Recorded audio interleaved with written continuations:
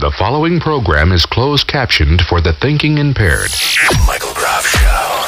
Hello, how come I rich and you not? How come you not sell real estate like I do? How come I sleep with your wife while you at work, and then I pee in your toilet and don't flush? And sometimes I open the back part and I pee in there so that when you flush, pee come out. You know why? Because I'm smart. I'm smart, you stupid. Michael Groff. We're dealing with one sick son of a bitch. Okay, let's try to watch the language. There's children present, yeah? That's right, 1 in 10 support D's nuts for president. The zip code famous Michael Groff Show. Hey, that's just a regular unattractive guy who's not famous. Michael Groff. If it's a legitimate rape, the female body has ways to try to shut that whole thing down. And you're an idiot. At the tone, the time will be 26 Railroad. The zip code famous Michael Groff Show.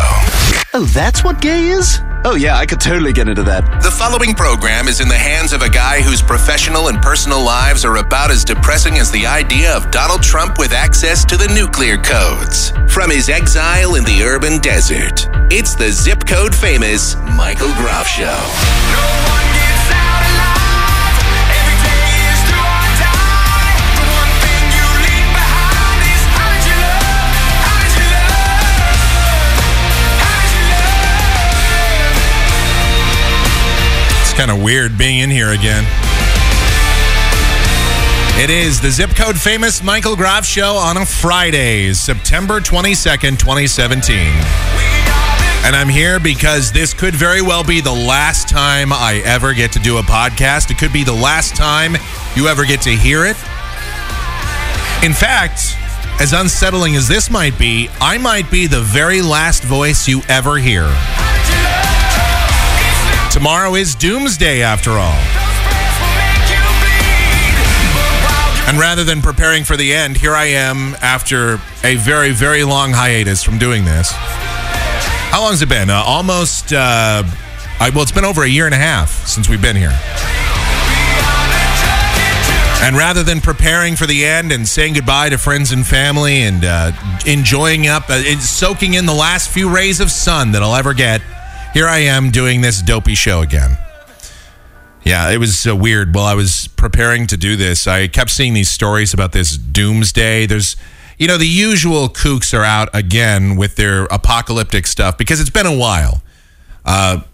This is probably about the 10th time since I've been alive where I've heard news coverage, actual conversation outside of some crazy religious guy or whatever that says that the end of the world is upon us. I remember about the time Halley's Comet came by in 1986. That was one time where they told us that the end of the world was near. And there was another time in the 80s, several times in the 90s, that Hale-Bopp comet, that Shoemaker-Levy, that was another comet that came by that was supposed to signal the end of the world. Of course, Y2K, or as I often call that, the biggest hype non-story that ever existed. Yeah, that was a big bunch of nothing, Y2K. They said, all the computers are going to switch back to 1900 and it's going to cause panic and all the power is going to go out because all these computer systems are so stupid. They're set up in such a bad way that if they see 1900, they'll all shut off.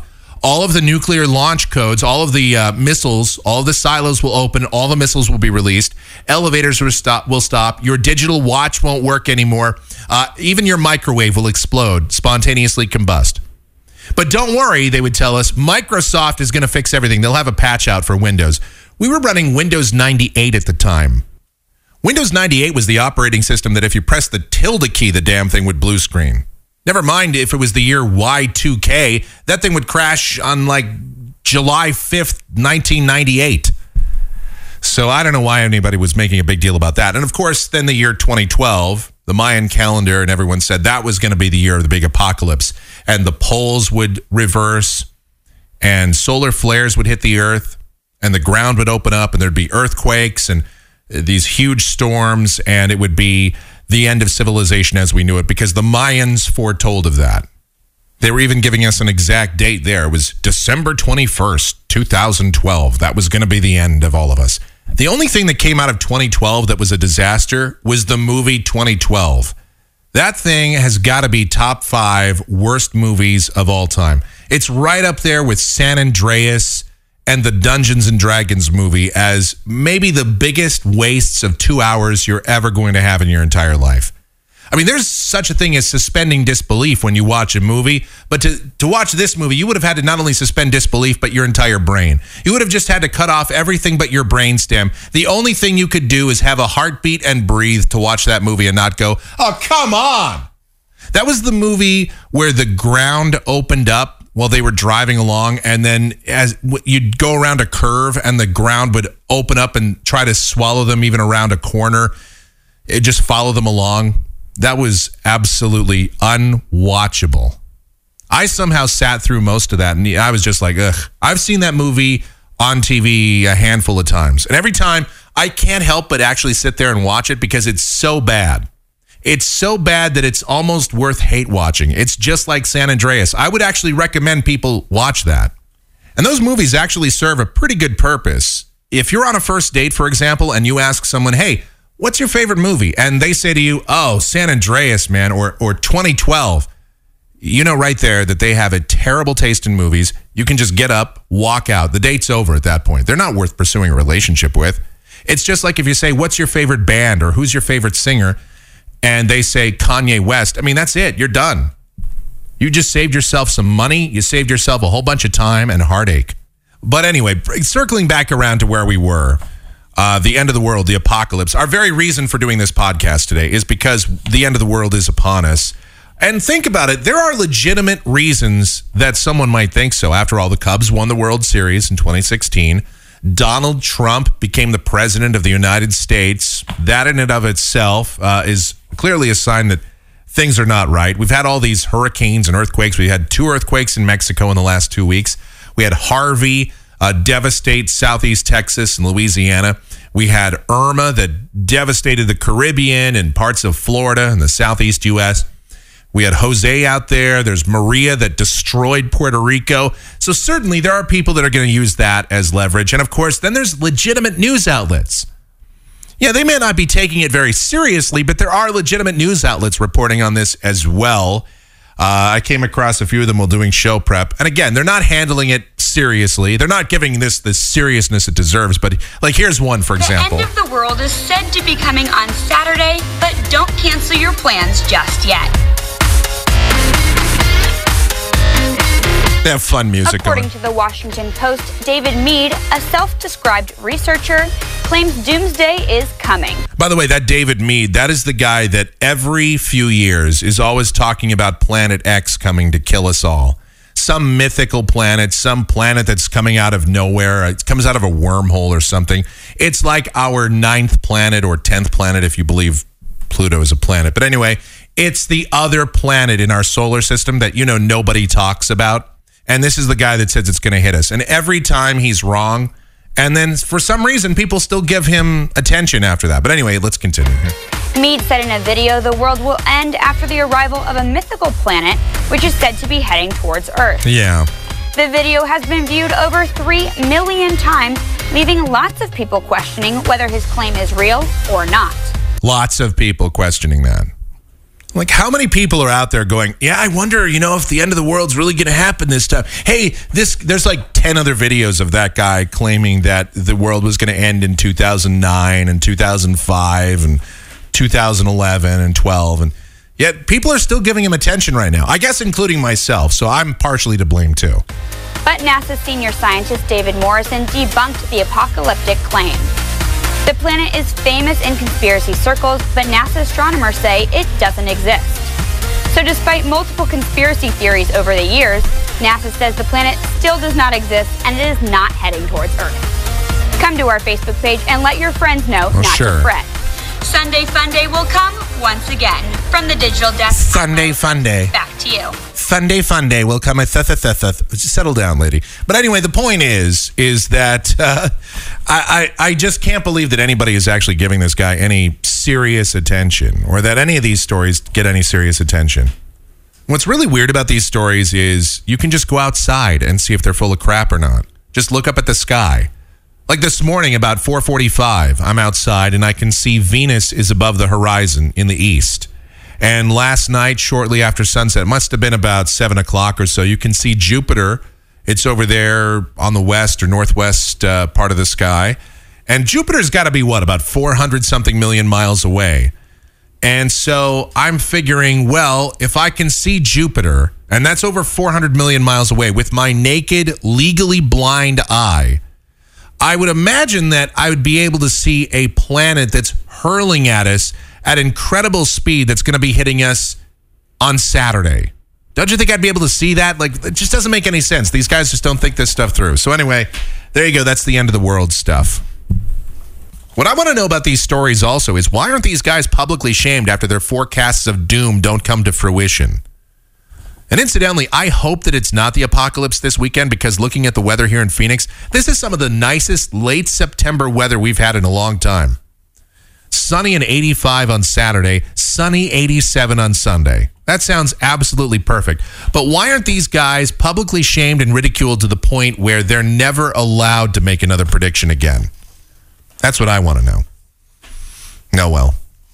And you want to talk about the apocalypse? Let's talk about this healthcare bill that's going through Congress right now.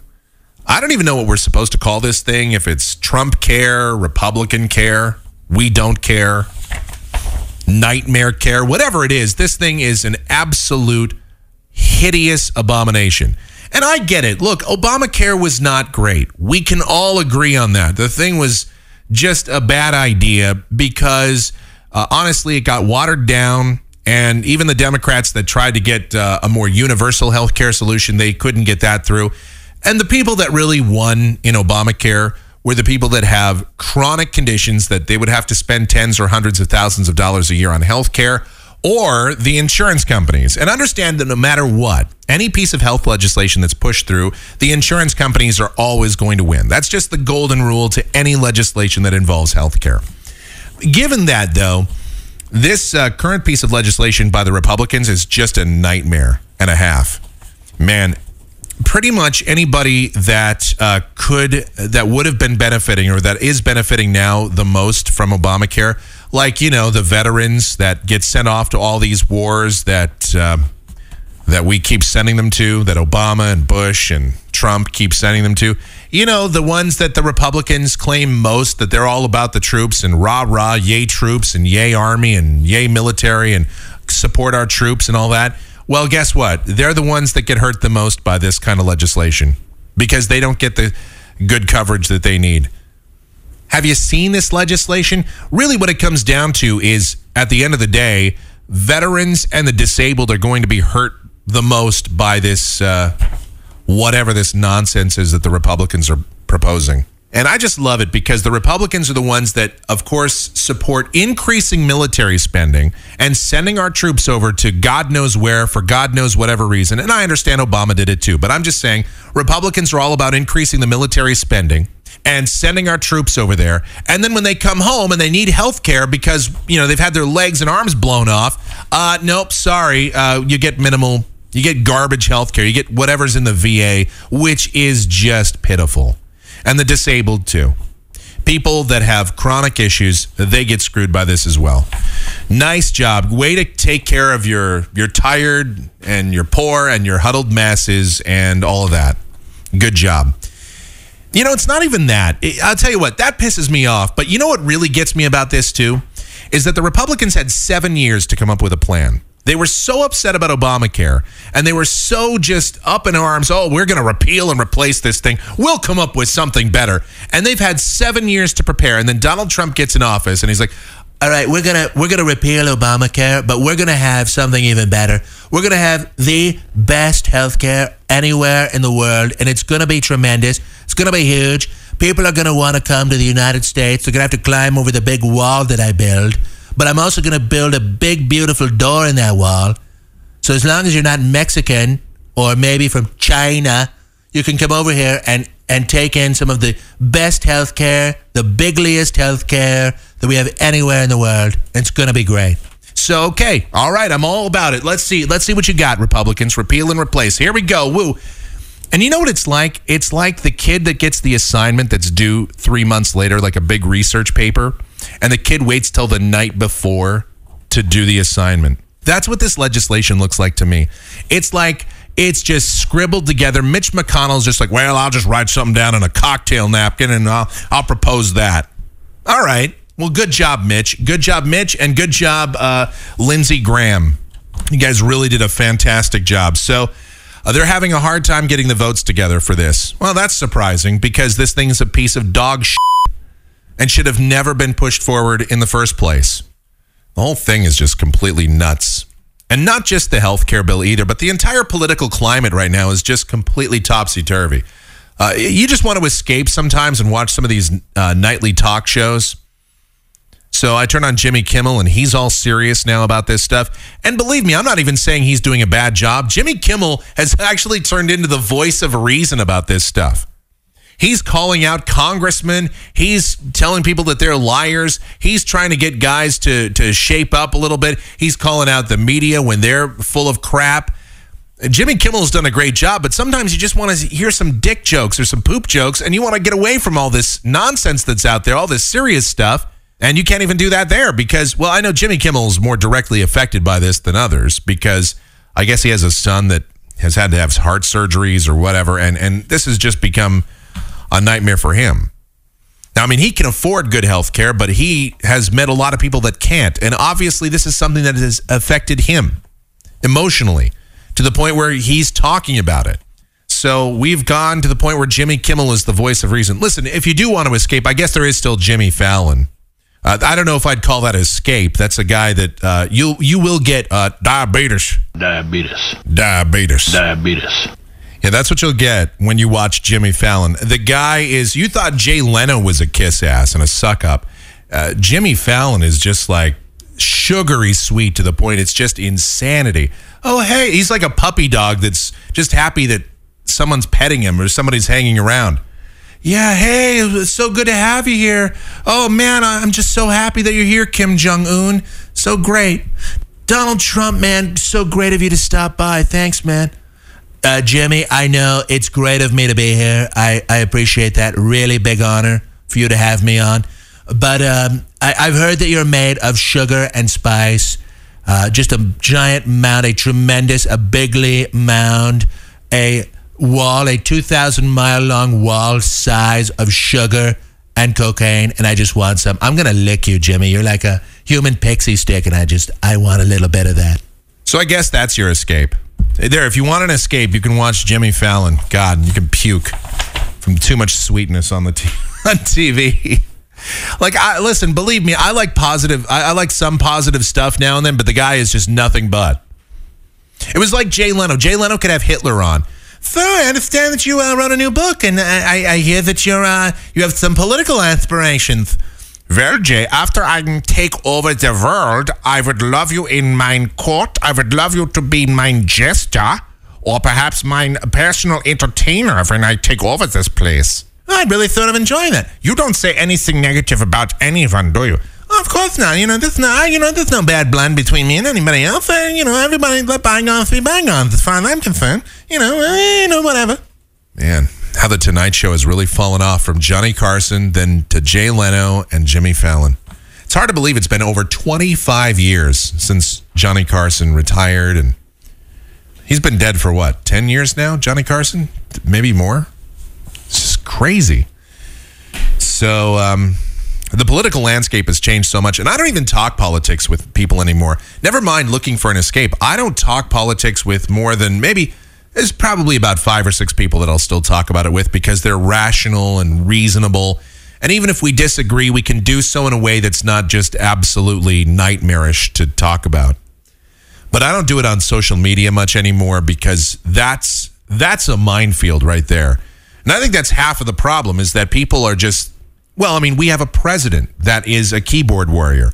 He is a Twitter warrior. But then once he gets in front of people, like when he was talking to the Democrats last week, he supposedly struck a deal. And I guess they thought that they may have had some compromise with him. And then, of course, he comes out later and he's like, absolutely not. No, once I'm up here behind the microphone or when I've got my Twitter going, no, there was no deal. Wrong. Fake news. That was all fake news that we had any sort of deal going. No, did not happen.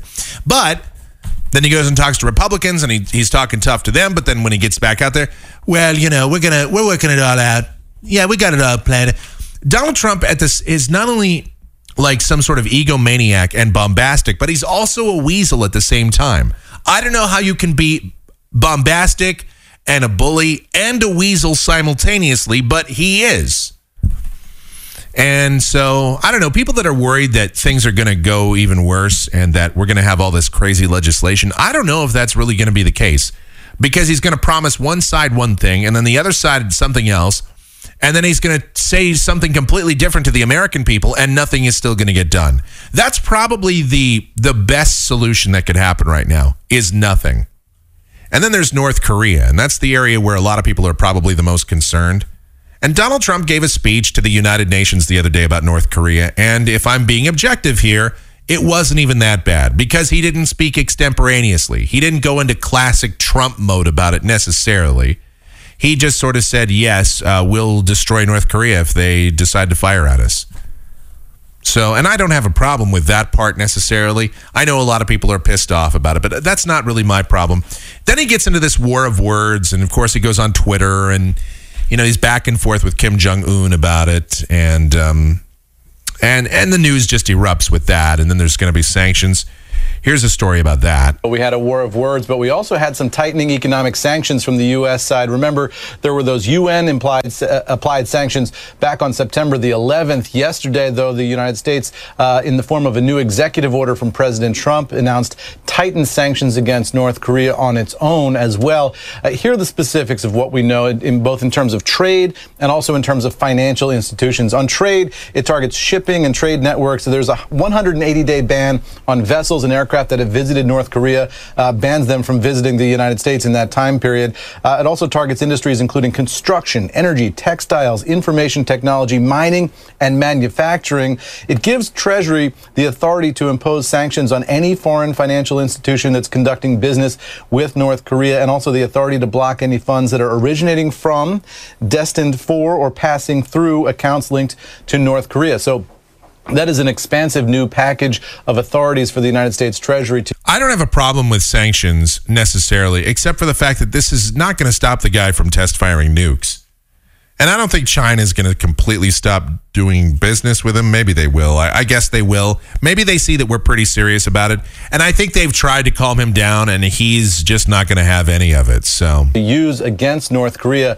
Importantly, though, the U.S. government said that the Chinese central bank had sent a message to Chinese banks requiring them to abide by those UN sanctions in terms of deals with North Korea. So that could be an important new area of cooperation between Beijing and Washington. All of that frustrating to Pyongyang. North Korea lashing out. The North Korean leader issuing a statement last night. Here's what he said. In typical North Korean fashion, the rhetoric is kind of flowery. He said, on behalf of the dignity and honor of my state and people, and on my own, I will make the man holding the prerogative of the supreme command in the U.S. pay dearly for his speech, calling for totally destroying the North Korean side. I will surely and definitely tame the mentally deranged U.S. dotard with fire. So North Korea responding there with some fiery rhetoric, sort of matching the president's fiery rhetoric of earlier in the week, in which he threatened to totally destroy North Korea if it came to a military conflict. We'll see now whether that presages any kind of North Korean military response, another nuclear test or a missile launch, or some of the things that we've seen over the past several months, Joe. Yeah, so of course, Kim Jong-un calls Donald Trump a dotard, and people in this country, a lot of the illiterates around here, see the word D-O-T-A-R-D, and they go, hey, that's one of the North Korean words, calling him retarded. First of all, don't dare insult retarded people by dare comparing them to Donald Trump. I mean, that is just, that's an insult against the mentally handicapped. Secondly, I think maybe we deserve to get nuked if our citizens don't even know what words mean, and that it's not calling somebody retarded. If I remember correctly, dotard means like being an old man, like a senile old man. So, and that's what, I think that's kind of funny that Kim Jong-un calls him that. Meanwhile, I do think that Kim Jong-un should probably be blown off the map, or we should have somebody go over there and assassinate him. I don't care about the Truman Doctrine at this point. Yeah, probably we shouldn't have this guy waving a loaded gun, i.e. missiles, around and just firing them off indiscriminately doing these tests, knowing that he is promising to fire one of them at the United States and at our allies. So I think probably we should do something about him, but of course, probably nothing will come of it. I think it's going to take a nuclear attack or some kind of attack against this country or one of our territories or one of our allies before we wake up and realize that this guy is an actual threat. Meanwhile, we're chasing the boogeyman over there in Syria and Iraq and Afghanistan and whatever. And I know people are going to say, well, there are real terrorists over there, Mike. There's, better to fight them over there than over here. And there's real threats over there. And there's the Taliban and there's the Al-Qaeda and there's the Hezbollah and all these. We're just stirring up a hornet's nest over there. We've been in Afghanistan for how long now? 16 years, right? And what have we really accomplished? Well, we've killed off some Taliban dudes. And that's it. As far as I know, we've killed some people. We've dropped a bunch of bombs. We've certainly turned a lot of that country into a crater. And what we've done is we've managed to take people that were born in Afghanistan in the last 16 years, and they've been growing up and watching their country continuously getting bombed, and they're seeing that the United States are occupying their country, and they don't know the exact reason why. They just know that we're there for some reason. And what it's doing is it's festering hate for another generation toward the United States for a reason that they don't even understand why. And quite honestly, a lot of us in this country don't understand why. We just look at that region and some of us go, well, there's a bunch of towel heads over there, so we just gonna keep on bombing them towel heads. Take that, Ryan. And some of us over here are like, hey, maybe we should stop doing that because we don't even really know what the objective is anymore. It's not like we're fighting a nation. It's not like we're fighting a combatant wearing a specific uniform. We're fighting against an idea, and we don't even really know why anymore. But we have Kim Jong-un. We have this fat guy saying, I've got a loaded gun. I'm pointing it at you. I'm actually going to shoot you with it once I kind of figure this whole thing out. And we're like, well, we're just not going to allow you to have any of our cashmere sweaters anymore. We're just not going to trade with you anymore, you bad man. You're just so bad. Now, if you'll excuse us, we're just going to go bomb some more ragheads for a while. It just doesn't make sense. Our foreign policy, well, it never makes sense. And again, it doesn't matter whether it's Trump or Obama or Bush or Clinton or Reagan or the other Bush or Carter. Our foreign policy hasn't made sense for a long time. It really hasn't. I don't know why we don't just leave the rest of the world alone and fix our own goddamn problems. And we have a lot of them. Like, all the veterans from the stupid wars that we've been fighting that come home and they're psychologically damaged and physically damaged and we do nothing for them. And the disabled people that we have in this country and we are doing the minimum for them. And, all the people that are on welfare and food stamps and government assistance. And we, apparently, we're just content with letting them have the status quo and we're not really doing anything to help them. Beyond just giving them more food stamps and having them continue to rely on the government rather than help them get jobs. I don't know what we're doing in this country anymore. And by the way, we also have an infrastructure problem in this country. Our power grid. Hurricane Irma really did a great job at exposing our rather poor infrastructure. Now, I understand that there's nothing you can really do when a hurricane of that size and strength comes over a state. It's going to knock out power. There isn't anything that we could have done to stop that entirely. But to be prepared for it and to have a power grid that's ready and to be able to get in there and fix things in a more expedited fashion. And again, it's not the fault of FPL necessarily, although I do have a beef with the way Florida has things set up in a lot of ways. And maybe I'll get into that today and maybe that's another time. But there's a lot of things that we can do for our power grid in general. And our refinery system, and our pipeline system, and our road system. There's a lot of improvements that we can make here at home before we start dropping bombs on people for reasons that we don't even really know. Before we start dropping bombs on Arabs and listen, there are bad people over there. Don't get me wrong. But how are we supposed to know the difference between King Assad and the rebel forces that he's fighting against? How are we supposed to know which side to choose there? We don't. We never do. And anytime that we start picking sides over there, we inevitably choose the wrong side. Just like when Obama was in office and we were, for whatever reason, backing the Muslim Brotherhood in Egypt. And that turned out to be such a big mistake that the Muslim Brotherhood is now banned in Egypt. They were driven out, they were shot and killed, and there was a big overthrow of that whole situation. Bush went into Afghanistan and Iraq. And, for a little while, it seemed like the smart move. I mean, some of us thought at least Afghanistan had a decent justification. But as it turns out, it didn't. It was a big mistake. And Bill Clinton went over to Haiti, and we were fooling around in Somalia. Let's fix the stuff here. Like if you see your neighbor has some shingles missing on their roof, meanwhile, your house, you have walls to paint and stuff. Do you go over to your neighbor's house and fix their shingles first? Or do you worry about your own place? Me, I want to fix my house first, and then maybe I can help my neighbor with their problems. I don't know. The United States seems to want to fix everybody else's problems. Meanwhile, we have our own glaring issues. I don't know. If I was homeless right now in this country, or if I was in poverty and I saw what we're doing for other countries, I'd be like, why am I not living there? They seem to be getting better treatment than we are. I don't know. And I know somebody out there is probably going to say, well, see, Mike, you're sounding like a liberal right now. No, I'm not. I'm just sounding like a person with common sense. It's common sense. Fix your own problems before you start fixing the problems of everybody else. I don't know. That's how I handle things. That's how I roll. All right. Anyway, 30 minutes went by just like that of an opening segment. See, this is just going by way too fast. As I figured it would, because we have so much to talk about that I haven't even been able to get into a tenth of what I want to cover. So that's just the way it is. And should the world still be here after tomorrow, there's still a lot of material to get into. Now, I have to take a break right now, and then we'll get into more stuff. You know how that works. All right, we'll be back. We've been doing fake news since before it was cool. It's the zip code famous Michael Groff Show. MichaelGroff.com. It was an early morning yesterday.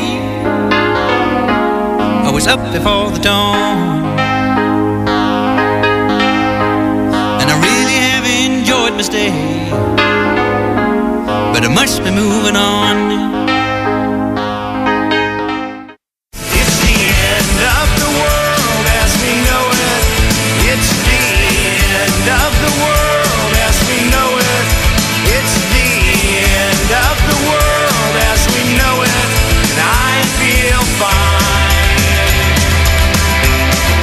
That's it. It could be our very last podcast. Here we are on this Friday, the last Friday, September 22nd, 2017. The zip code famous Michael Groff Show.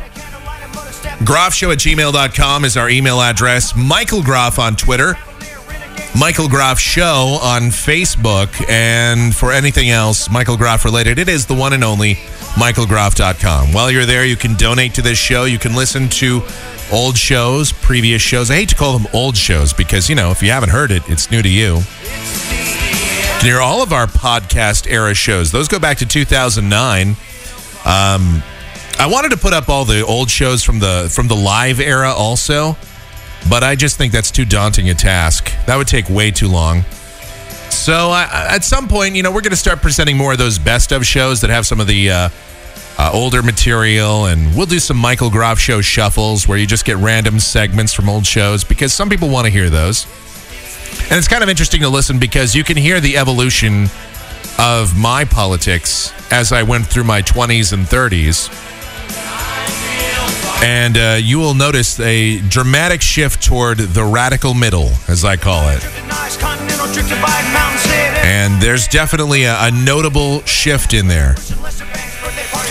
It's very interesting stuff. So we'll do that at some point. I wanted to roll out some news shows before I started to post best of material because I have pulled a bunch of best of stuff, but people would be like, hey, what's wrong with you posting best of stuff when you haven't even put out any new material? What's wrong with it? So anyway, there we go. Hillary Clinton is out there on a book tour right now. She's got a new book out. It's called What Happened. And it's interesting because you really don't need to read the book. All you have to do is look at the cover and you'll get the answer to the question. The cover reads, What Happened? ? And below that it says, Hillary Rodham Clinton. But she's out there blaming everybody for why she didn't win the White House. If you see the interviews or if you even read the book, and actually this is one of those where maybe you should because you will get to see the laundry list that she puts out there of reasons why she didn't win. And really, the number one reason should be herself. But let's see who she blames. She blames James Comey, the former FBI director. She writes, quote, If not for the dramatic intervention of the FBI director in the final days, we would have won the White House.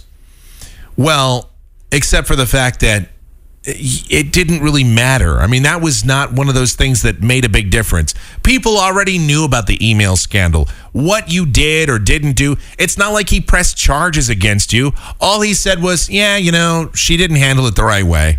She kind of screwed up, but it wasn't criminal. It was just kind of negligent, but not criminally negligent. It was just like she was not very bright when it came to how she handled classified material. That's really all he said.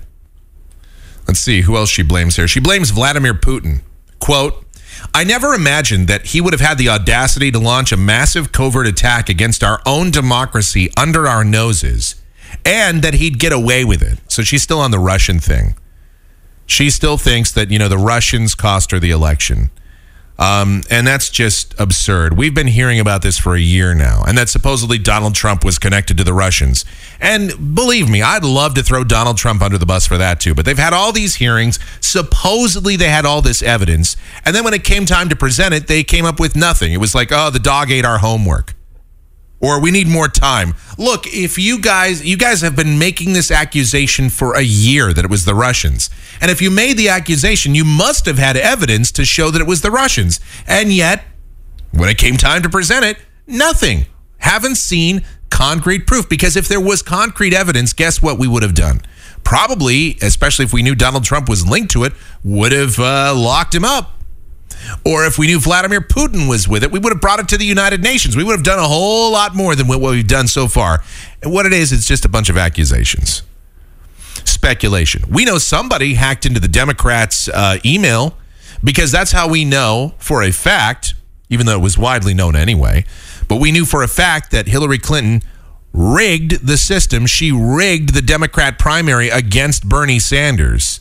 We know that. We know her campaign set it up so that she would have as few debates as possible and have as little visibility as possible, and that Bernie Sanders would therefore have as little visibility as possible, and that the whole thing was set up and the primaries and everything else was set up to favor Hillary Clinton. We know that. So, but she blames Vladimir Putin. She blames Barack Obama. She says, quote, I do wonder sometimes about what would have happened if Barack Obama would have made a televised address to the nation in the fall of 2016, warning that our democracy was under attack. Maybe more Americans would have woken up to the threat in time. So she blames President Obama, even though he was out there stumping for her constantly. And there's Joe Biden. Of course, she thinks that Joe Biden is partially at fault too. She doesn't think that he was out there as a strong advocate for her. And maybe there's some truth to that part, because I think Joe Biden wanted to become president of the United States. I think he wanted to run. And everyone thought that he was going to run. And I think people in the party pulled him aside and said, listen, Grandpa Joe, we'd rather have Hillary run here. Listen, don't embarrass yourself. I think it'll get ugly if you run. So don't do that. And I think he begrudgingly stepped aside, but I think he really wanted to run for the White House, and I think he really had a chance to win. And I'll tell you this, I think if Grandpa Joe ran against Donald Trump, Joe Biden would have won. I think so. Hillary also blames the media. Quote, many in the political media can't bear to face their own role in helping elect Trump. From providing him free airtime to giving my emails 3 times more coverage than all the issues affecting people's lives combined. Well, I don't know about all that. You know, look, the media was pretty much in the tank for Hillary. Even Fox News was more in the tank for Ted Cruz than they were for Trump. They didn't like Trump over there. Megyn Kelly hated Trump. A lot of those people over there on Fox and Friends didn't like Donald Trump either, and they were very vocal about it. About the only guy at Fox that was clearly in the Donald Trump camp was Sean Hannity, even though he would claim that he wasn't. He was, I don't know, I'm undecided. I don't know. I like Ted Cruz. I like Rand Paul. I like everybody. You know, he's like the Jimmy Fallon of Republicans. He likes every Republican. But of course, he was clearly in the Donald Trump camp. But all those other guys over at Fox, there was, I don't know, it did not seem like they were fans of Donald Trump. So I would not say the media was against you. In fact, the media was helping you. She also says the New York Times is to blame. She writes that they did some, quote, shoddy reporting regarding her private email server, And she says also, quote, "The Times was by no means the only or even the worst offender, but its treatment has stung the most." So she felt that the Times should have stuck up for her more.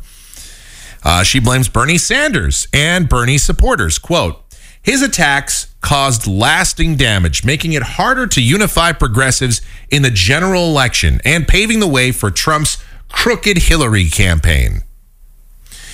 And she still has certainly a bone to pick with the Bernie Sanders supporters. She writes that Sanders and the supporters impugned her character and made unrealistic promises. So she blames Bernie Sanders. Quote, "I am proud to be a Democrat, and I wish Bernie were too," she writes. So there's a burn against Bernie. She blames Jill Stein. She says, quote, "There were more than enough Stein voters to swing the result, just like Ralph Nader did in Florida and New Hampshire in 2000. Yeah, but the thing is that you make it sound like people that were in favor of Jill Stein would have automatically voted for you. The reason they voted for Jill Stein was because they liked her. They thought that she was more appealing than you. You know what's funny is I voted for Jill Stein. I didn't even vote for Gary Johnson because Gary Johnson blew it, in my opinion. The guy ran maybe the worst campaign ever. I know I'm sounding like Trump. Really, it was about the worst campaign ever. I've never seen a guy run a worse campaign than that. Gary Johnson was just horrendous. It was tremendously, horrendously, bigly bad, sad, terrible. But really, it was awful. The last time a presidential candidate won the popular vote but lost the election, of course, was in 2000 when Al Gore lost and blamed Ralph Nader for that. Hillary's not even done with the blame game yet either. She blames sexism for the reason she lost. Now, this is a two-parter. She's done these interviews where she says that it's really hard for a woman to be elected president of the United States. And that's just not something that is... she thinks that played a role, that people didn't vote for her because she's a woman. Well, I'm going to tell you right now, that's just a bunch of bull crap. Because maybe there were men that said, I'm not voting for a woman for president, but I guarantee you there were women, because I happen to know at least a couple of them, there were women that voted for you because you're a woman. Just like there were people that voted for Barack Obama because he's black. There were people that voted for John McCain because he was a war veteran. People sometimes vote for people for really strange, sometimes completely superfluous reasons. It's just, that's the way it goes. Sometimes just shallow reasons. Like, I think if you vote for somebody just because they're a woman or a man, that's really shallow. But hey, it's your vote, and I guess you have the right to do with it what you want. So that's you. And I would buy your argument that you couldn't win because you're a woman if we didn't have any other women in any positions of power. But we have women in Congress. We have women governors. There are women who are heads of state of other countries, prime ministers, etc. So the idea that you can't win because you're a woman, that's just a cop-out. And then the other angle that she takes is the true sexism and misogyny angle. Here's what she writes about that. Quote, "This has to be said. Sexism and misogyny played a role in the 2016 presidential election. Exhibit A is the flagrantly sexist candidate won. Well, that might be Exhibit A, but it's not Exhibit A in your column. In fact, that's Exhibit A that you should have won, and you didn't because you're just a terrible candidate. You ran an awful campaign. You rigged the primary in your favor and still lost. You're like the guy in college that cheats on a test and still fails because you did it wrong." So for Hillary to blame anybody else but herself, and here's how you know. We had a guy running for president, Donald Trump, that literally said he liked to grab women by the pussy, and you lost to that. You lost to a guy that said he liked to grab women by the pussy. That is on you. That's not on anybody else. You can't blame Bernie Sanders. You can't blame anything but you. You have to look in the mirror and you have to own it and be accountable. It's unbelievable that you lost to Donald Trump. You lost to a reality show star. You lost to a guy you lost to an orange dude. You lost to a guy that used the word bigly. or maybe big league. I don't know. Whatever. You lost to a person that picks fights on Twitter and that calls people like Rosie O'Donnell fat pigs. You lost to that. Because, and the other reason you lost is because a pompous businessman billionaire was better able to connect to people in blue-collar states in the Midwest than you were. That's why you lost. There's no other explanation. Had you even taken two of those states, had you taken Pennsylvania and Michigan, you would have won. Had you been able to take Pennsylvania and Michigan, had you been able to, do what people thought you were going to be able to do, and, Wisconsin as well, Ohio, those states up there, you lost those states. You lost those blue-collar states because a billionaire businessman, a pompous asshole, was better able to connect to people in those states than you were. Yeah, of course, he was able to make promises that there's no way you'd be able to keep. I'm going to bring the coal jobs back.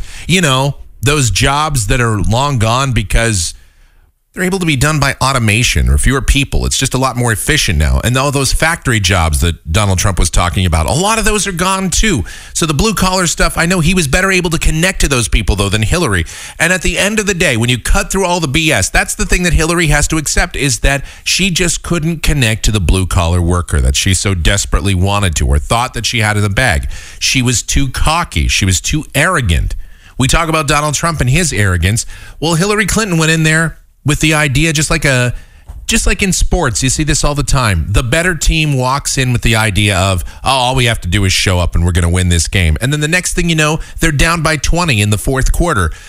It happens. That stuff happens a lot. And it happened here too. And Hillary she beat herself. And I would have a lot more respect for her if she just came out and said, yep, you know what? That was all me. I screwed up. I literally lost to a person that said he liked to grab women by the pussy. I don't know how I did it, but I did it. And I have to accept that, and I have to live with that for the rest of my life. I don't know. Maybe this is an opportunity to work on me. That's what I would say if I were her, but I don't know. She's just not that introspective, I guess.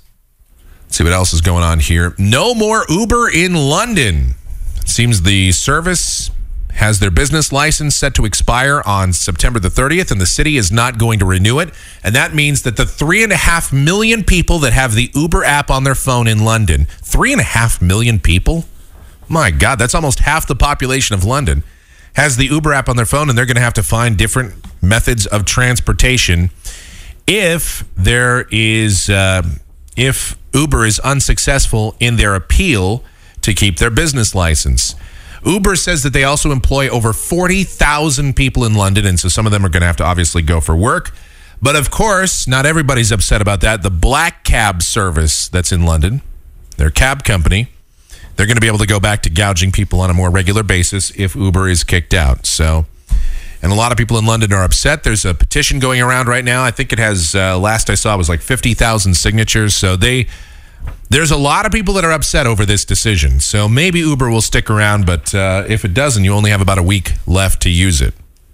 And another embarrassing night for the National Football League. Oh, this is just becoming a disaster. The NFL has a problem. Last night, I don't know how many of you, and I'm guessing by the ratings, not many. I don't know how many of you saw the LA Rams taking on the San Francisco 49ers. Now, it was a high-scoring game, kind of exciting in a way, ugly football, but 41-39 the final score. But never mind that. If you actually watch some of this game, I saw a little bit of it.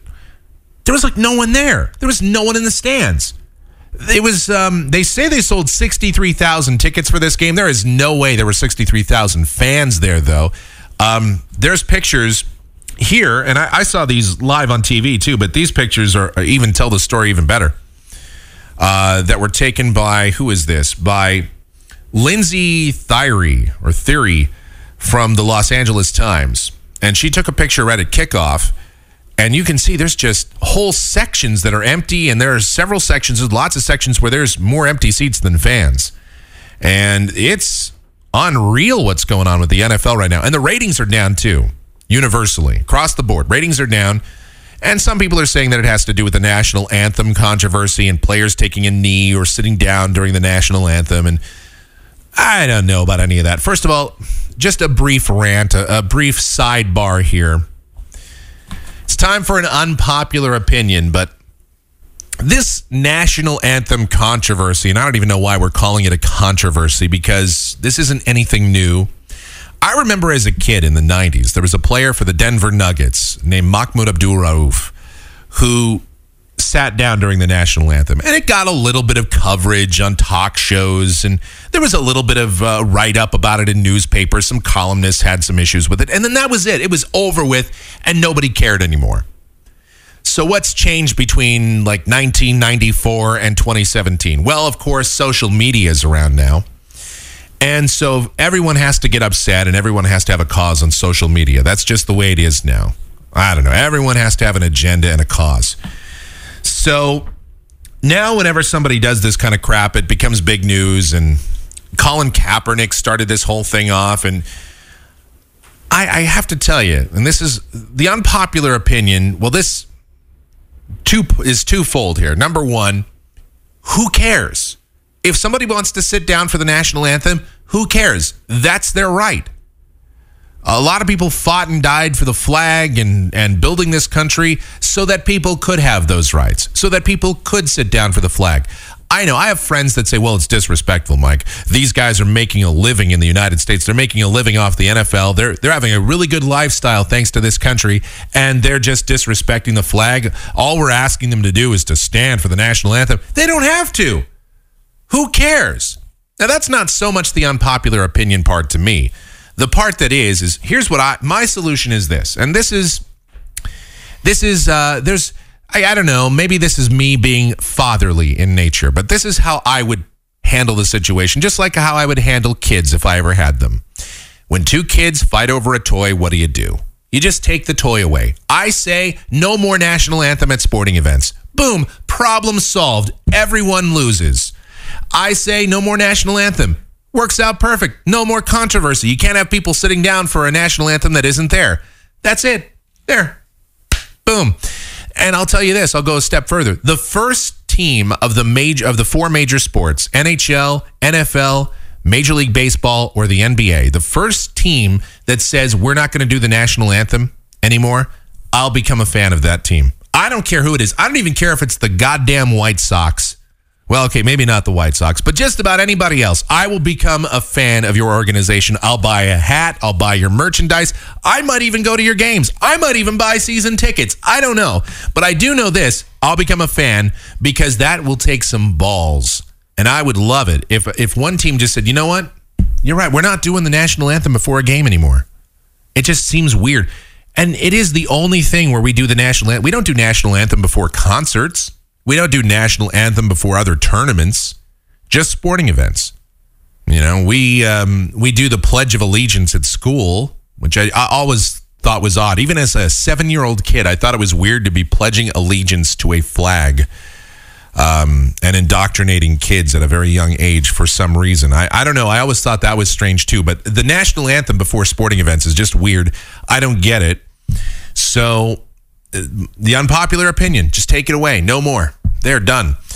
But I guess maybe that's had an effect on the ratings. And you know why? Here's the other thing. This is part of the whole escape issue that I was talking about earlier, too. Sometimes you just want to escape. You just want to get away from the politics. And you want to turn on a football game and just get away from everything. Get away from the nonsense for a while. And it's really hard when you've got these networks. And I know that it's the networks that are putting pressure on these announcers. The announcers just want to do the game. They just want to call the play-by-play and do the color analyst. But they're being told, hey, show the footage we're going to record it. Show some of this footage of who was kneeling, who was sitting down, and who wasn't during the national anthem. So then I'm watching a game a couple weeks ago, and Tom Brenneman's there. All right, well, this guy was sitting, this guy's sitting down. Boy, oh boy, not very patriotic today. And I know some of these announcers are in meetings, and they're like, why do we have to show this? This is garbage. But, you know, they're being forced to do so. And that's just, that's adding to the controversy. And you know what? It's not helping the NFL whatsoever. They're not doing themselves any favors. But the problem is the product on the field is terrible. There is some really mediocre football being played. And on top of everything else, the other problem that the NFL is facing is a huge image issue with their players. You got these guys committing domestic violence. Like, for example, why is Ezekiel Elliott still playing? Why is he out there on the field right now? This is a guy that allegedly committed domestic violence, and he's still out there. Now, I understand innocent until proven guilty, but there's been plenty of other guys that didn't even have a trial, didn't even have their day in court, and the NFL said, all right, well, you know what? We're just going to go ahead and suspend you right now because it looks pretty bad for us to just keep shoveling you out there while you're supposedly beating your girlfriend or your wife. So I don't know why the Ezekiel Elliott case is different, except for the fact that, well, it's the Dallas Cowboys. So that automatically makes it different. The rules are different. And it's a guy that's actually good. If it was a terrible player, if it was like, the 53rd guy on a 53-man roster, they'd be like, you know what, we just cut him. Or we'll go ahead and suspend him. Nobody cares. And that'd be the end of it. You wouldn't even hear about it. But I don't know. The NFL just, as tough as Roger Goodell thinks he is or claims to be, I think this is just one of those cases where they're just dropping the ball over and over. And they're just allowing these dudes who beat their wives and do this crap to continue to play. And I just think that's ridiculous.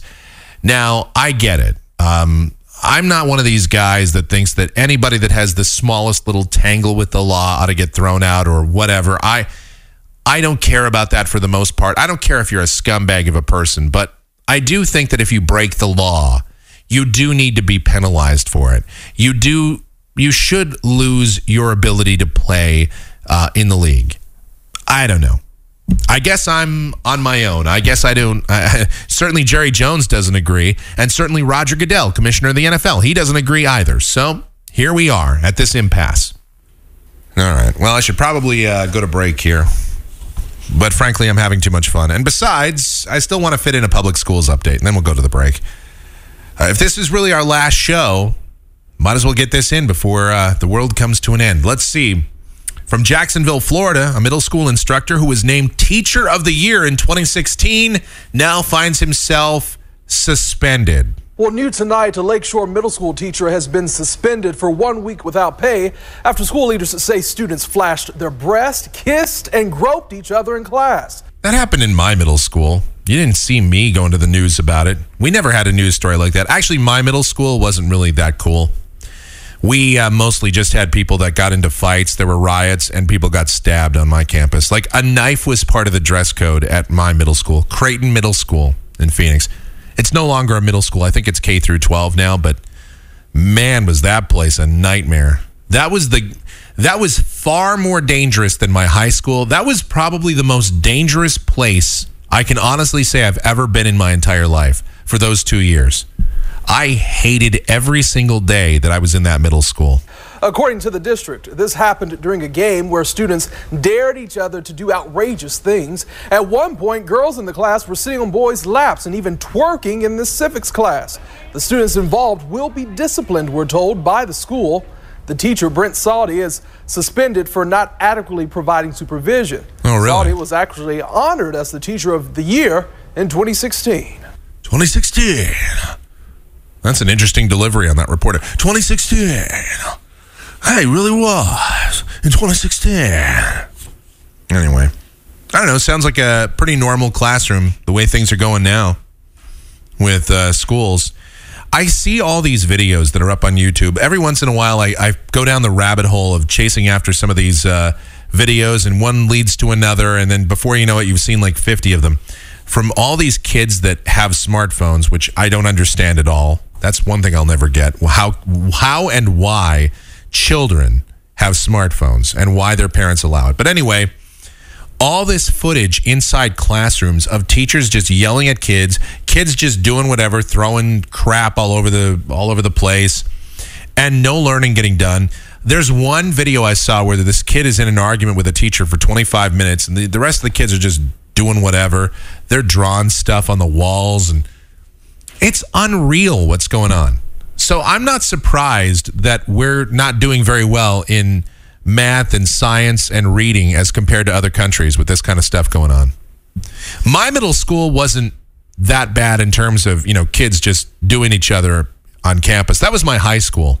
We had kids that actually just had sex in the breezeways in my high school. It was It was a semi-regular occurrence. Sometimes security would come over and break it up, and sometimes it'd be like, hey, we're just going to let him finish, and then we'll yell at him. We'll take him in. We'll give him a 1-day suspension for that. They've learned their lesson. Sure. And this isn't the first time Lakeshore Middle School has been in the spotlight. Just yesterday, a student was stabbed there during a fight. Now, that student is expected to survive. The student with the knife was taken into custody. I was stabbed when I was in middle school by a kid with a pen. He walked up to me and went, "Hey, Groff," and he just stabbed me right in the arm with it. And so, that was something that happened. I had my stuff stolen when I was in middle school regularly, like magnifying glasses or my books or whatever. I had my stuff stolen regularly, beat up regularly. This was something that went on all the time. And my dad would go down there and yell at the principal, and the principal just took this whole attitude of, well, I'm really sorry that happened. And then the kids in question would get suspended, but then I'd get beat up even worse. So that was my middle school experience. So I'm not surprised that, hey, I wish I went to a middle school where kids were just like flashing their breasts. That would have been fun. See, middle school now would be a lot better. Like back then you were still expected to learn stuff. Like they still tried to teach you and tried to discipline you, but they couldn't do corporal punishment anymore. And the kids started to realize that they couldn't do anything.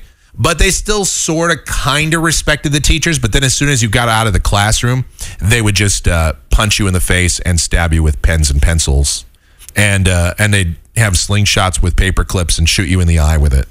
That's what went on in my middle school. My middle school was rough, man. That was as ghetto as it gets. So I wish I went to a middle school where kids were just flashing their breasts and it was more about sex and stuff. That would be a lot better. I'd much rather have sex over violence any day, believe me.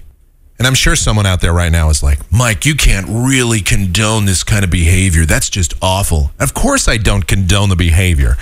I'm guessing this teacher, who really should be suspended and probably should lose his job, I'm guessing what happened, though, is this guy is in the classroom. He's trying to tell these special little snowflakes to calm down and be quiet. And they said, you can't do that. I'm in my safe space. Nya, nya, nya, nya, nya. You can't tell me what to do. And then he's like, you know what? I really can't. And I can't beat the crap out of you either because they say I can't do that anymore. So, you know what? I'm just going to sit here and you guys do whatever you want to do. I had an art teacher like that in high school. And we had a situation where there was a few of us that were well behaved, but for the most part, I think it was like 23 kids in that class. And probably about 17, 18 of them were just assholes. And it was a situation where the inmates were running the asylum. And many days she couldn't really do instruction. So what happened was she just sat down and she would say, you know what? I'm not going to sit here and fight you guys. I just don't have the energy. I don't care. She was like maybe a 40-year-old woman.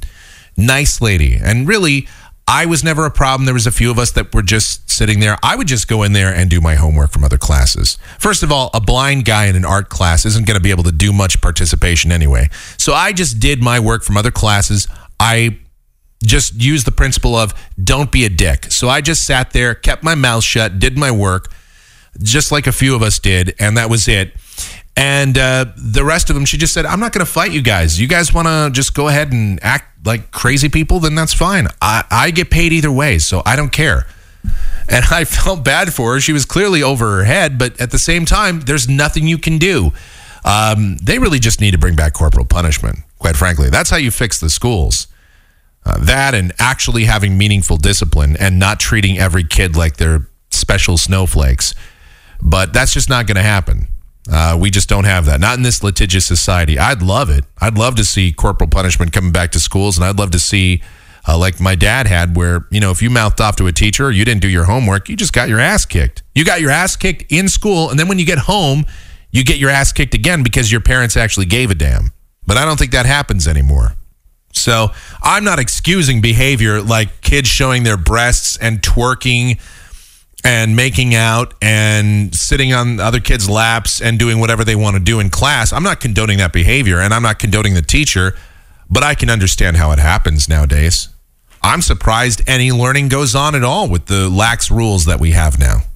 So there you go. That's your public schools update, and our tax dollars hard at work, everybody. Good job, and good job to the state of Florida. All right, let's take a break.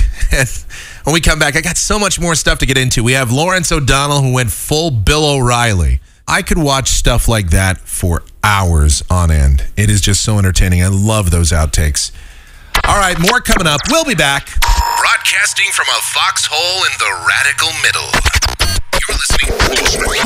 You're listening to the Zip Code Famous Michael Groff Show.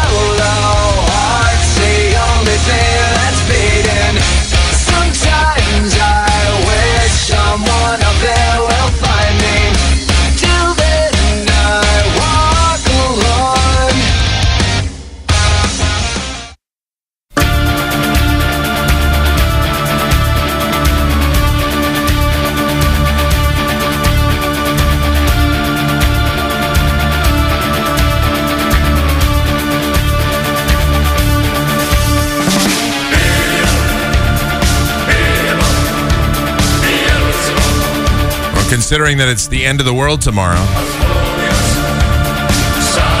I suppose this is pretty appropriate music.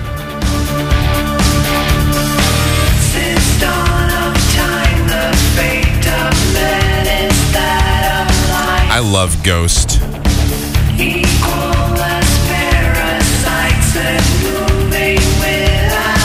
It's the Zip Code Famous Michael Groff Show on a Friday, September the 22nd, 2017. GroffShow@gmail.com is our email address. That is GroffShow@gmail.com. Michael Groff on Twitter, Michael Groff Show on Facebook, and for everything else related to this here program, it's the one and only MichaelGroff.com. You can go there, listen to previous shows, and of course, donate to us. That's very important. At the one and only MichaelGroff.com. We should have done this for a song of the day. I don't know if we're going to continue doing that bit, but this would be a great song to do it with.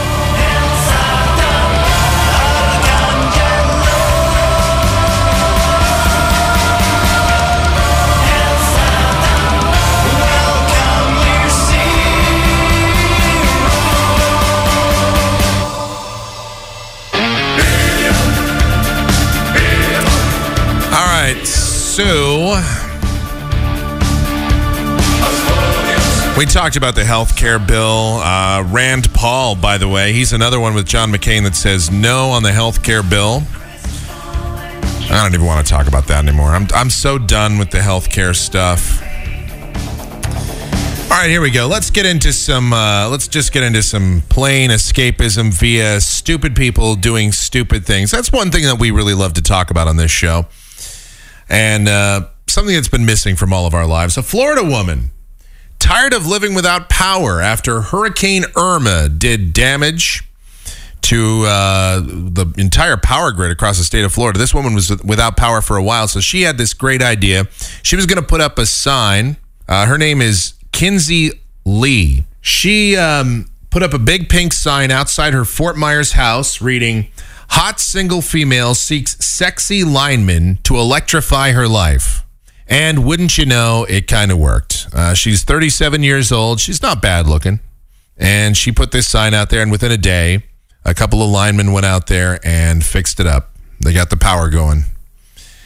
And they came back. They left her a note, by the way. The two men got her power back and left a cheeky and slightly desperate-sounding note under her sign that read, "Power on due to your PPL lineman." I don't know what that means, but there you go. And if you're wondering whatever happens to people that win the Powerball, you know, a lot of these guys, they win the Powerball, they go broke. I think it's something like 79% of all winners of major lottery jackpots end up going bankrupt within 5 years. A few of them manage to hang on to the money, and then there's this guy in New Jersey. This guy, he lives in, I guess, Wayne, New Jersey. He won a $338 million Powerball jackpot. He's now being charged with sexually assaulting a child over a 3-year period, prosecutors said on Wednesday. Pedro Quezada, 49, is charged with 2 counts of first-degree aggravated sexual assault, 2 counts of second-degree sexual assault, and 1 count of second-degree endangering the welfare of a child, according to Passaic County prosecutor Camila M. Valdez. The female victim was sexually assaulted between the ages of 11 and 14 when Quezada lived in Passaic. He won a $338 million jackpot in 2013, and he bought 1 lottery ticket and 2 ice-cold Corona beers every week. Well, every 4 days or whatever, so twice a week for the lottery jackpot, for the lottery drawing. Lottery officials said that Quezada took a $211 million lump sum payout. So, wow, this guy had over $200 million and he still blew it. In an interview 4 years ago, Quezada, a former bodega owner, said that he had mixed feelings about winning the lottery. Yeah, he basically said, man, now that I'm winning all this money, people are going to watch me closer. It's going to be harder to rape kids. Quote, when I found out I had the winning ticket, I felt pure joy and happiness because I can help my family. He said in March 2013, when he officially claimed the prize at the New Jersey Lottery headquarters. Quote, my life will change because of it. So much money, but it will not change my heart. Oh, that's good. Too bad the money didn't change your heart, dude. 8 months after his win, his former live-in girlfriend took him to court for not sharing the jackpot, according to published reports. The suit was later dropped after the two agreed in a settlement. Quezada also was accused of reneging on a promise to pay the rent for all his neighbors on his block, according to published reports. This is the problem with the lottery, man. People that play it are generally idiots. Especially people that play it regularly, you're generally idiots because these guys, what winds up happening? They're always the guys that make these lofty, if I ever win, man, I'll pay for everybody. I'm telling you, the first thing I would do if I won Powerball, well, this guy's obviously, he doesn't make very good decisions if he's raping children. Anyway, the first thing I would do if I got a hold of a lottery jackpot like that, first thing that happens, this phone that I'm holding in my hand, my beautiful, brand new Samsung Galaxy S8 Plus, this thing's going in the drink. That's the first thing that happens if I win the Powerball. The next thing that happens is anybody that knows me, if you get a call from me within about 2 days of my winning the Powerball, you'll know that you're still one of my friends and that you're not disposable. Otherwise, you're gone. That's it. There's a lot of people I'm never going to talk to again if I win the Powerball. And I know, well, actually, you know what? I take it back. I wouldn't throw my phone in the drink. I always say I'm going to do that, but you know what? I wouldn't. I'd keep it for a while. I want to see who would call me. I want to see what numbers suddenly show up on my phone. I want to see what ex-girlfriends suddenly call me.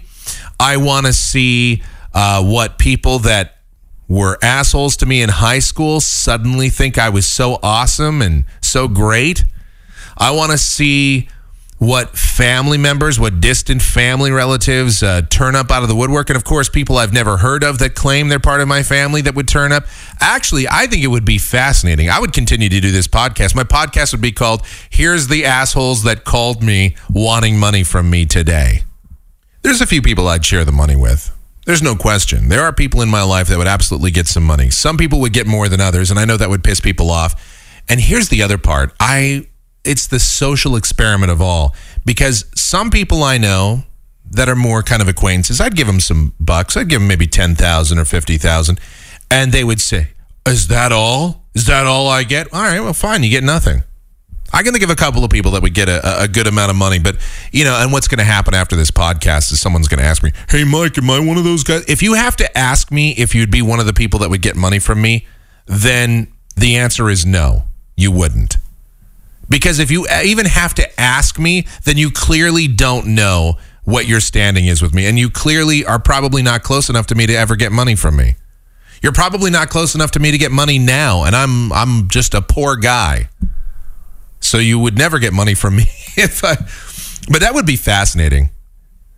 Oh man, I would hold on to that phone. I would not throw it in the drink. I would absolutely hold on. I'd get a brand new phone that would be just for the friends that I actually care about and the people that I actually care about, but I would keep that old one, man, and I want to see every single text. I'd publish every single text and phone call that came in, all the voicemails. I'd put them up there. Oh yeah, that would be a podcast in and of itself. Here's all the voicemails from people that think that they're going to get money from me today. Yeah, guess what? No. I'd probably, you know what would happen? I would tell them that I was going to give them money, and then I wouldn't do it. That's what I'd really do. You know, one of those people from high school, Mike, I really thought you were great in high school. Yeah, then why did you yell at me every day? Why did you tell me I was a piece of crap every day? Oh, I didn't do, I was just playing around. You know that, right? Oh, sure. You know what? I'm going to take care of you, man. Here, I'm going to give you $100,000. Cool. Never return the call. All right, let's see what else here. Joe Arpaio, our former Maricopa County Sheriff. Of course, everyone knows who he is now because, well, he was America's toughest sheriff. He's the guy that whenever he talks, he kind of sounds like, I don't know, John Wayne with Down syndrome combined with a child throwing a temper tantrum. Like, imagine, you know how, like an 80-year-old man combined with a child throwing a temper tantrum. That's how he speaks normally. My deputies and I, we go around and we round up these illegals and we throw them out of the country. All right. So, of course, he got national recognition recently, of course, because he faced criminal contempt charges for pulling over and racially profiling people here in the state of Arizona. A judge issued a criminal contempt case saying, hey, you can't do that anymore. And he said, yeah, I can. So he got cited for criminal contempt. Donald Trump pardoned him. And now he's going around doing interviews everywhere. And he's basically saying, well, I did whatever I had to do. My deputies and I, we did raids on buildings and homes, and we rounded up those illegals, and we got them out of here. It's hard to believe that guy was sheriff here for 20 years. Over 20 years. I guess it's actually not that difficult to believe because the old people ate it up because he did all those, those kind of weird sort of gimmicky things to prisoners. I mean, I didn't really have a problem with him doing the pink underwear and, taking away the porn mags from prisoners. Some of that stuff I didn't mind. The problem was this guy never saw a camera that he didn't like. He got in front of a camera at every opportunity to let you know exactly what he was doing and to let you know how great the guy was. I took away I gave him green bologna sandwiches, and I took away their porn mags and their coffee. This is not a country club, it's a jail. And he set up Tent City so that, prisoners had to sit out in the 110-degree heat, people especially that got pulled over for DUI. And again, I didn't have a problem with all of it, but some of it I just thought was just so lame. But the thing that, of course, he got busted for was the pulling over people. We had a problem in Arizona. Apparently, it became a crime to drive while Mexican. I didn't know that, but apparently that was Sheriff Joe's policy. You can't drive in this state while Mexican because I'm going to think you're an illegal, and my deputies will pull you right over. So now he's doing interviews everywhere, and one of the interviews that he gave was to a publication called the American Free Press. They did a whole article on Joe Arpaio in September 15th. A piece published, by Mark Anderson, stating that they recently interviewed Arpaio to combat the false narrative that Arpaio had engaged in racial profiling. Whether he did or didn't, it doesn't really matter because the interview that he did apparently is not being well received because this publication, the American Free Press, has been known as a Holocaust-denying publication and one that is repeatedly and frequently cited as being anti-Semitic. Well, there you go. I don't really care about the Jews. And you know what? I wasn't there for the Holocaust. Actually, Joe Arpaio's old enough to know whether or not the Holocaust happened. Well, I wasn't there. I can't say for sure one way or the other. If they were illegals, they probably deserved it. The Anti-Defamation League has described the American Free Press as, quote, an anti-Semitic conspiracy-oriented newspaper that attracts the most vitriolic anti-Semites. The New York Times wrote that the late Willis Carto, who helped found the publication, quote, used lobbying and publishing to denigrate Jews and other minorities and galvanize the movement to deny the Holocaust. So that's something that you really want to give your time to there, Joe. Good job. Joe Arpaio. America's toughest sheriff. That's me. I'm America's toughest sheriff. All right, dude. Settle down.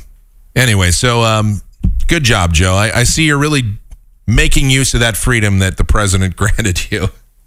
What if Donald Trump is sitting there going, well, you know what? In retrospect, probably should take back that pardon, except I can't now. So whatever.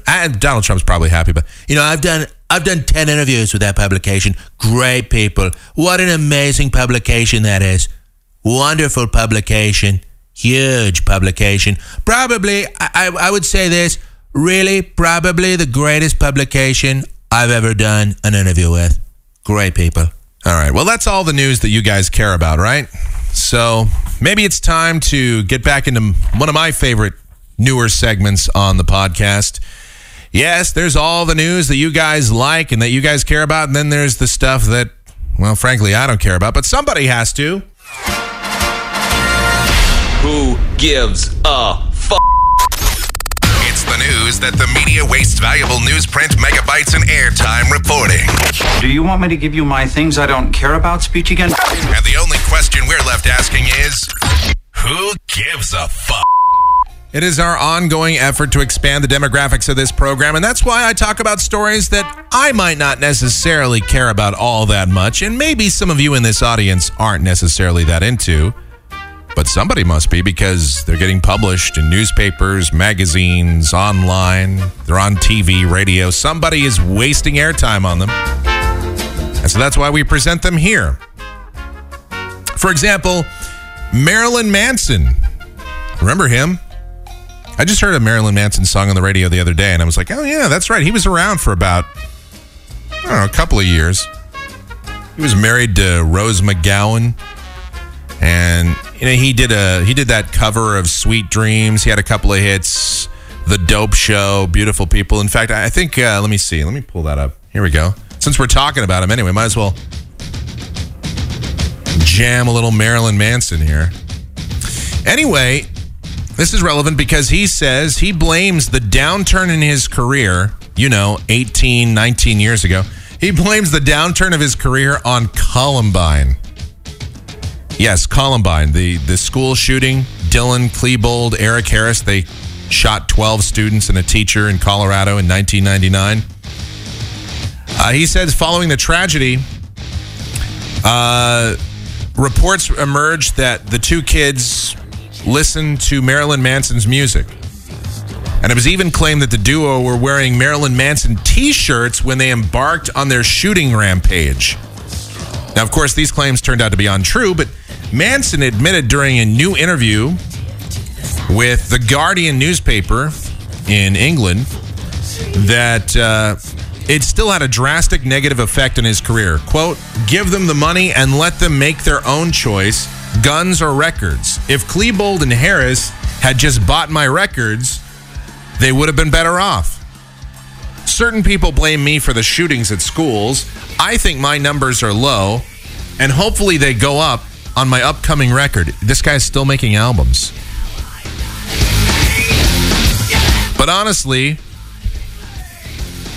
the Columbine era destroyed my entire career at the time. No, it didn't. The fact that you did a cover of Sweet Dreams. It was passable, I guess. And then you had this song, and it's kind of a punchline of the 90s.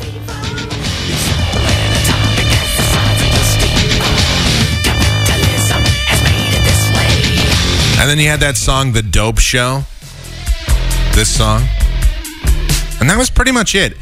Other than those songs, I want someone, without looking it up, someone name a Marilyn Manson song. You know what? I'll give you a few seconds. I'll wait. To make us feels so hollow. Love in vain, narcissistic as a shadow. Exactly. You can't name anymore. Anyway, Manson's first album after the shooting was 2000's Holy Wood, In the Shadow of the Valley of Death, and had disappointing sales.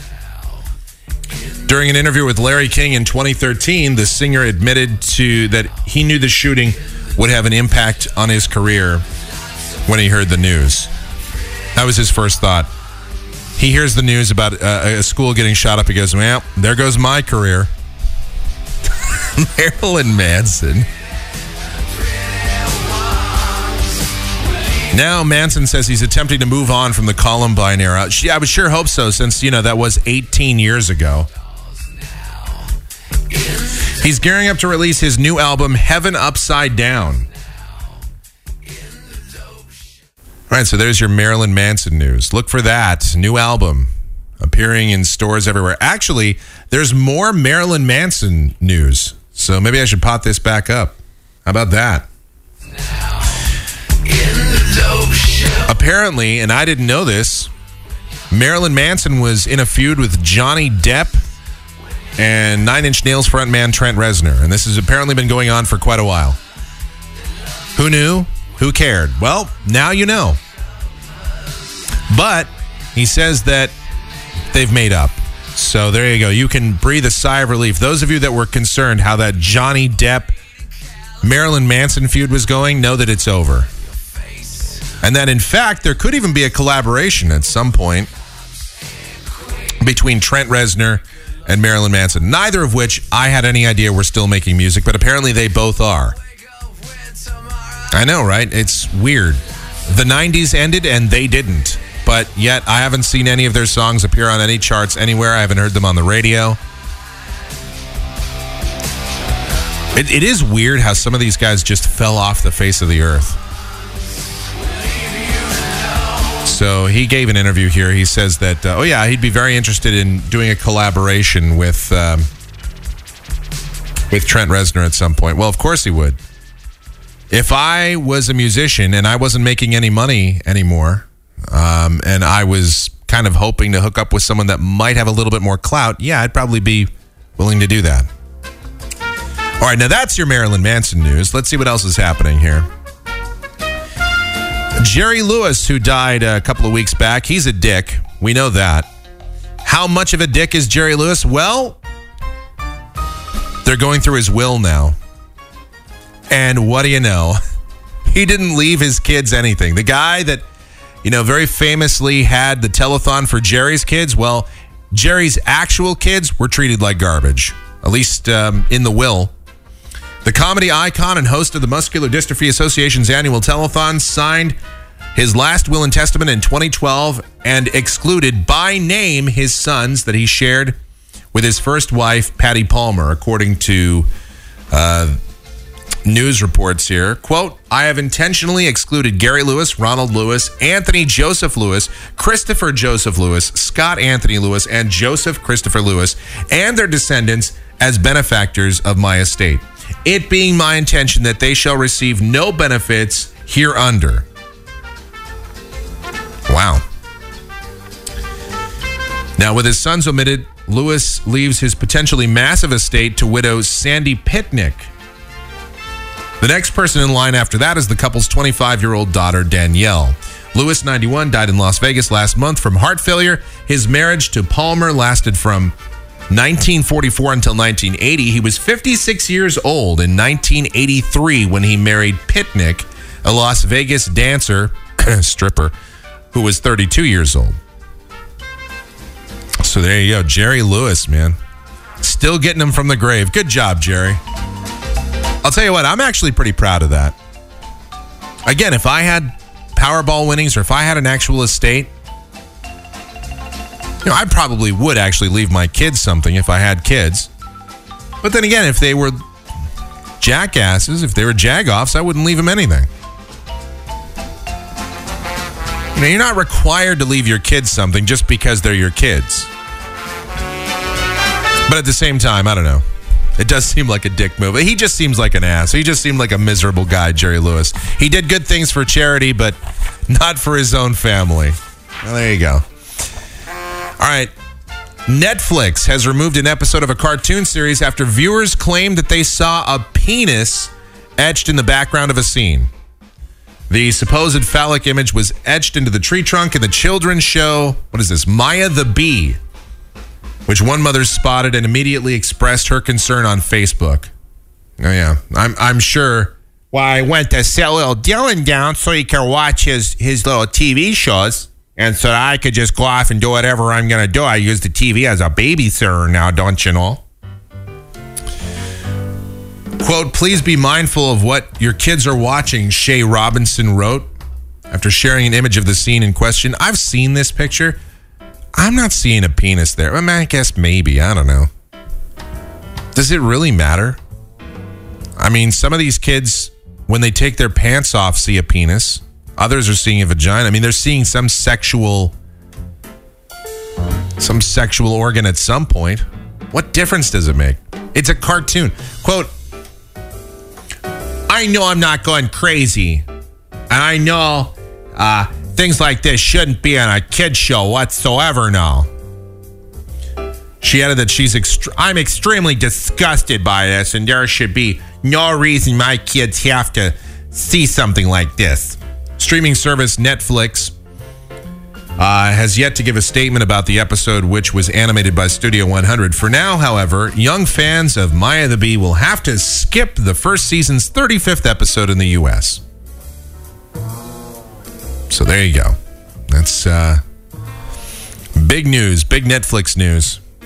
I know people saw that with The Little Mermaid, too, so they had to pull the Little Mermaid off the shelves. And remember, there was some controversy there that they were seeing testicles or something. Yeah, that looks like cock and balls right there. I'm not going to allow that. Well, it didn't look like anything. Who Framed Roger Rabbit? There's lots of these frames where Jessica Rabbit is naked, and you can see they drew a rabbit vagina on her. Rabbit snatch. Okay. You know what? Settle down there, guys. It's okay. It's okay if there's actually something, nudity and whatnot. I understand you're protective of your kids. I get it, but come on. Let's calm down a little bit. And I initially put this in the who gives a f*** category, but this is actually a story I care about at least a little bit. I'm going to describe an artist, a musician, and you're going to tell me who I'm talking about, all right? Here we go. Ready? Narcissistic, rich, will do anything and sell anything, lend their name to anything to make money off their fans. No talent. Made some really bad music about 40 years ago and really just shouldn't have. And it's amazing that they're actually in the music business. But there you go. Now, that particular artist has quite an opinion on Donald Trump. One narcissist talking about another. All right, here we go. Of course, it's Gene Simmons of KISS. He's got an opinion on Donald Trump. Ready? Here we go. It's the beginning when somebody's running a race. I think he's made some awful mistakes in language and tone. But so what? I don't care what you say or how you act. Give me results. If he can figure out North Korea, the Dow Jones Industrials, Wall Street, are at an all-time record-breaking high. They broke 12 record sessions. We're at 22,000, almost 500. When I was asked to ring the bell at the New York Stock Exchange, the Dow was at 7,800. We're at 22,000. That means more people are working, less people. So does business like him? A lot. He's going to lower taxes. By the way, just because the Dow is at 22,500 or whatever does not necessarily mean that more people are working. It does not necessarily mean that the economy is doing better either. It means that a lot of corporations are sitting on huge piles of cash. Yes, there are people that are doing better. Yes, there are retirement funds that are growing. Yes, there are certain people that are benefiting, not necessarily just rich people. But just because the Dow Jones is up, don't let that fool you and think that, oh man, the economy's going gangbusters. There's going to be more people going to work, more profit. The country's richer than it's been in 50 years. Do I think by the way, President Trump does not give a squat if you like him or not. He's unlike any politician I've ever seen. He really doesn't care. And he's doing the job for $1. I like that. I think all politicians, if you want to serve, serve $1. So you take away all the people who are professional politicians who only want to get reelected. But if you really want to find out everything, go to GeneSimmonsVault.com. There you go. Of course, Gene Simmons always there to sell stuff, always there. This guy has never met an item that he wouldn't put his name on. I'm telling you right now, this guy would sell condoms with his name on it. He's like Rush Limbaugh times 10. Remember, we used to give Rush Limbaugh and Bill O'Reilly a hard time on the show all those years ago because they put their name on anything? Gene Simmons will put his name on anything. He'll do anything for $1.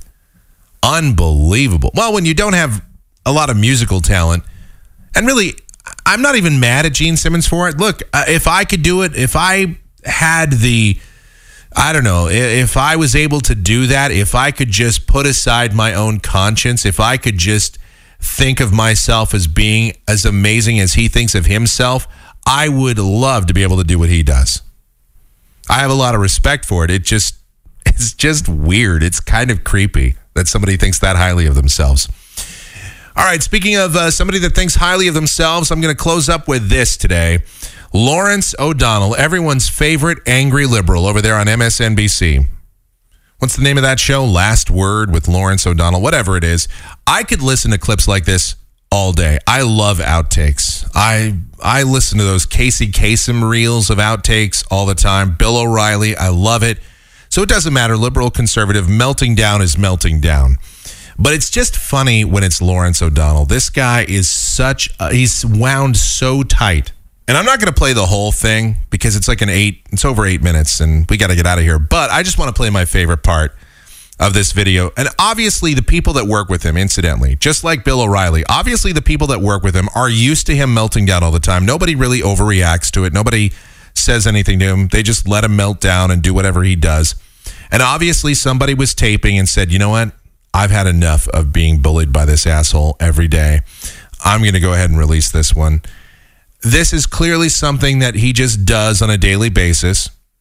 And somebody just finally decided to release one of these tapes, just like the Bill O'Reilly thing. It was well known that people on Inside Edition hated Bill O'Reilly, just like I'm sure they hate this Lawrence O'Donnell. And somebody just said, all right, here we go. So there's over an 8-minute video. You can see the guy it's not just the audio, it's the visuals too. He's pounding on the desk. He's just waving his hands. He's got this look on his face that it's not even shooting daggers. The guy is it looks like he's ready to explode at any second. Anyway, here's my favorite part of that video with Lawrence O'Donnell. Coming up, is Donald Trump going to be called to testify to Congress? Michael Iskoff has the latest on that. Clear. Stop the hammering. Stop the hammering out there. Who's got a hammer? Where is it? Where's the hammer? Is it on go up on the other floor? Somebody go up there and stop the hammering. Stop the hammering. I think it's going from downstairs. I'll go down to the goddamn floor myself and stop it. Keep the goddamn commercial break going. Call f***ing Phil Griffin. I don't care who the f*** you have to call. Stop the hammering.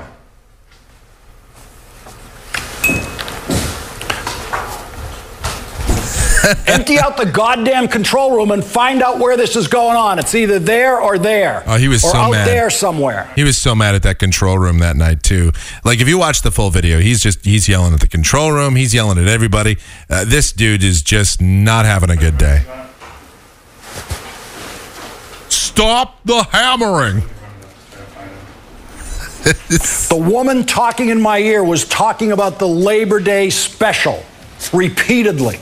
Every time we went to a SOT. Yeah, what do you mean in the conversation? Not in the Bush SOT, no.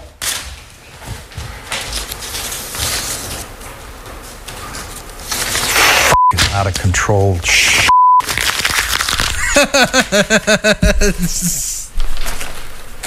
Oh, I could listen to that stuff all day. And I know some of you probably aren't as interested in it as I am, so I'm not doing the whole video. But I mean, my God, that to me is gold. I could just listen to that endlessly, tirelessly.